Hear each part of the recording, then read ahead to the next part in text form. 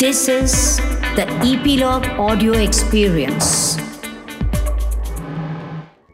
The language and content on this podcast may be unsuitable for certain audiences. Listener discretion is advised.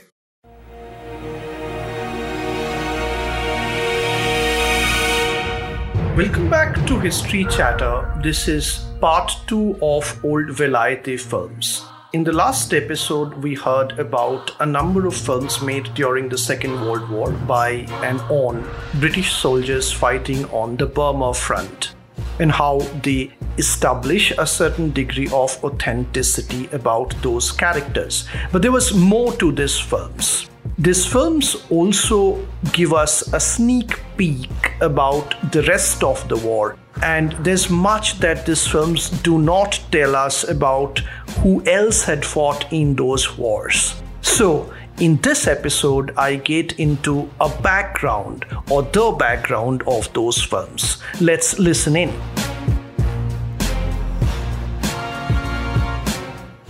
It was the case that the northern and especially the Lancastrian voice was seen up until the 1940s and beyond as something essentially comic. Working class men were an instrument to poke fun with, as for instance films of George Formby, Jimmy Sladero and Frank Randall.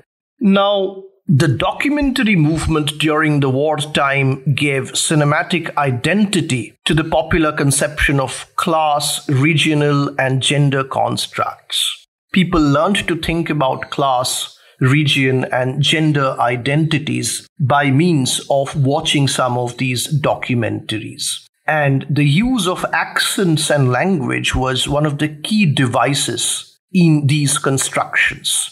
So the regional voice was reserved for non-serious subjects, usually, until then.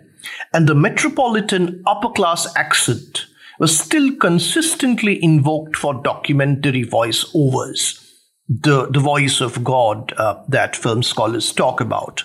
So that would be the standard voice-over for newsreels or anything that required critical depth. The critical depth was supposed to come from the metropolitan neutral accent, and the regional accent was something to laugh at, usually until that moment. But the men speaking in the Blighty films in their Rockdale or Salford accents are presented in a warm but serious context, which adds to their authenticity and immediacy to the viewer today. It's their imperfection which, looking back today, is part of their authenticity, and in that sense, these films stand out in their uniqueness. Now, conditions for all sides were terrible, especially in monsoon. And there was an overwhelming sense in the 14th Army that they were losing. There was a long-range penetration behind Japanese lines by Brigadier Ode Wingett's irregular unit, which showed that limited success against Japanese was possible, nonetheless. However, in the context of the war as a whole, even their effectiveness was questionable. It was only when the determined Lieutenant General William Slim was appointed commander of the 14th Army that the situation began to improve in 1943. So, the British war in Burma was essentially a war to reclaim the country for the empire. And it was fought by a Commonwealth army, in which the British troops were very much in the minority. Their objective was to liberate Burma Road and Supply for Chiang Kai-shek's nationalist China, and it was to keep China in the war and to strike Japan directly from there. The reasons for the war or its objectives are completely absent from the Calling Blighty films. And there are scant references even to the enemy, apart from the passing, "Will still got Johnny Jap on the run," and things like that, asides. Nor is there any reference to the empire-based makeup of the army. That the British soldiers were a minority is not revealed in their dialogues. It was all about the British soldiers. The 14th Army in reality was a multinational and empire force, where out of 6,90,000 men, over 6 lakhs were Commonwealth forces, which meant they came from various parts of the empire, mostly Indian, but also Burmese. Part of them were Gurkhas. There were Karen and West African regiments, and there were about 1,200 US allied forces. And in some battles, there were Chinese soldiers. Only about 19,000 men of the army were British. But the contribution of the 6 lakh other soldiers from other nationalities is entirely absent from these old blighty films. This is more or less totally about the British soldiers struggling in the battlefront in Burma. So the relationship to the countries they were speaking from is rarely explored. But some contradictions are subtly revealed. Sometimes the men use Hindi or Burmese words, especially "ठीक है" as in "ठीक है" or "okay", "देखो" or "देखो." And blighty itself, as I referred earlier, is originally a Hindi word, vilayati. But Indians are without exception portrayed either as servants or as silent extras within the shot. In one case, an Indian lifeguard on Malabar Beach in Bombay follows a group of 3 Sheffield men and stands mute behind them for some time whilst they deliver their messages. In one particularly uncomfortable sequence, a West African regiment fighting for an empire far from home is portrayed in an obviously staged drama. An African soldier languidly carries a log to where a group of his comrades stand, whereupon a British lance corporal appears and starts to berate them in their own language, apparently for laziness. Well, the films arose from a sense of invisibility and lack of morale against the British troops. The distances were so great to India, Burma and Malaya that home leave was pretty much impossible. Again, a point that I referred briefly above. But they would get leave in the European theatre, they could go home. These guys had very few welfare amenities and indeed very infrequently. They did have a few clubs, they would have wireless sets, and they would have an occasional cinema. And they would have visits from some people home. They were occasional and often non-existent. Food for them was monotonous and compared very poorly to US trips in the same conflict. The Americans had tinned beer, Coca-Cola and ice cream, whereas the British soldiers existed often on tins of bully beef and a strict beer ration to 3 bottles a month. And some of them would call this a monthly insult or the monthly insult. These were men who perceived themselves as ignored or overlooked, even on active service in wartime. Mountbatten, who was the commander of Far East at the time, in fact, after General Slim moved out, and he had this to say on the Burma campaign in 1943. And this is under quotes. He says, "I understand you believe you are the forgotten army. That's not true. The truth is nobody's ever bloody well heard of you." And that's as direct as it gets. One reason for this lacuna is that the Burma campaign had precious little in it to celebrate for a population in Britain until the victories over the Japanese at Kohima and Imphal in March 1944 came about. Prior to that, the dominant story was one of shame following the surrender in Singapore and failure against the Japanese in jungle warfare. But that really was small consolation for the soldiers fighting the war. The men hardly express any opinions about the war they are engaged in. They focus on the here and now, the regularity of the mail, the visible health and demeanor of the speaker. The codes of emotional expression in the films are distinctive and mostly formal. Many men express their messages as they would in a conventional letter, Hoping you are keeping well. As you see, it leaves me well. Others are much more conversational or even comic. Remember, Tojo can't beat a man who served his time on the corporation bus.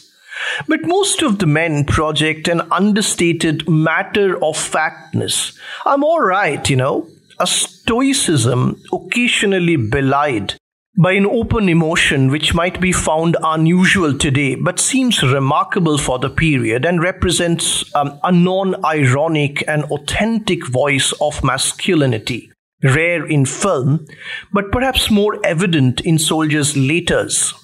Lift up your heart, bright eyes, be in God's keeping, one man says, his voice trembling. And several messages seem to come nakedly from the heart. Look after Mari for me because my love for her will never die. And I'm looking forward to the day when we'll once again be united, he said. Much of the power of the films comes from the presentation in the first person in crisp 35mm film images, an exceptional sound looking straight into the camera, a cinematic expression that was then and still today remains unusual. They have the immediacy of Skype or Zoom, but with the high production values of cinema. This kind of direct address is almost unknown in fiction film and rare in documentary. Although we've become used to it through television and interviews on film, are still usually told not to look directly at the camera. The intensity of gaze, the direct look, combined with the heightened secular service of the atmosphere surrounding the screenings combined to produce highly charged events. It's the emotion of these events that needs to be highly noted at a time and among a people where emotion was not particularly encouraged. Not just that, they also ask questions of their superiors, of their conditions. Let's consider this example. Flying Officer Timmins in Burma, with grim humor and Lancashire dialect, refers to the possibility of death. And I quote, "This film comes to you by courtesy of the bully beef, beans and borrowed of tea corporation, showing you some of Britain's bonny boys stationed in Burma. Of course, folks, you've seen Harry Lammer with Charles Boyer, you've seen Dorothy Lammer in and out of a saron, you've seen Betty Grubble with twinkling legs, but you've seen nothing yet until you've seen the stars in the green battle dress.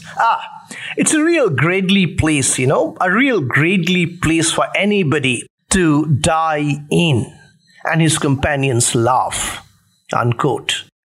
This ironic voice is different to many other kinds of messages. There is some skepticism about the nature here of a universal soldier's tale, and the Northern and Mancunian voice here expresses particular inflections and references, which discloses a cultural memory, a national archive of meanings, which are not the same as those linked to other regions or other people. This body of messages were not meant only to be delivered and archived. They were meant to be played in cinema theaters and meant to be observed by their family members. And these were just one site where groups and individuals can negotiate their representation of war and also of notions of the family. Let's move then to how these movies were seen then and now. The recreations of the original screenings for relatives in more recent times were a communal but also highly personal experience, akin to a ritual or a service in the church. This, as an observer said, allowed us to talk to the dead. And Steve Hawley held in November 2015 a recreated screening of the Blighty films to an audience of surviving relatives. He had traced them through a large-scale publicity campaign. The screening was also filmed for the Channel 4 documentary Messages Home. The documentary was broadcast in 2017. The screening was held at Home, Manchester's Contemporary Arts Centre. And the format had coincidentally many of the elements of the original screenings. After a film of the home front in Manchester in 1942, an edited compilation which shows a variety of responses in the Blighty films, from humorous to deeply moving, a clip of each serviceman was shown with a short identifying title to a packed cinema of 250 relatives. They were also able to introduce to each other two of the men still alive who appeared in the films, Frank Risby and Crane Chadwick. This order of service, like a prayer, lasted about an hour, roughly the length of a mass. The individual soldiers were shown and honored, and the reception afterwards also had faint religious echoes. The relatives from the several generations that they had traced reacted with great warmth and emotion, even when they had already seen their ancestors' films. Sometimes several times. Clearly, the ritual event was tapping into something that fused private and family memory and public remembrance. That was one way of remembering these films. The media was another way of remembering some of these men and their experiences. So Channel 4 made this documentary called Messages Home, Lost Films of the British Army. It spoke of the contradictions of the war, but also focused on 5 personal stories of these soldiers. It broke down the heroic warrior myth and other unexplored codes of patriotism and sacrifice. Frank Millers, one of the soldiers in the campaign, his children thought he had served in the catering corps as a cabbage mechanic. But the emblem on his uniform showed he was a member of the legendary Chindits, whose exploits behind the Japanese lines had boosted morale. The cook turned out to be a warrior, and the Chindits were themselves mythologized.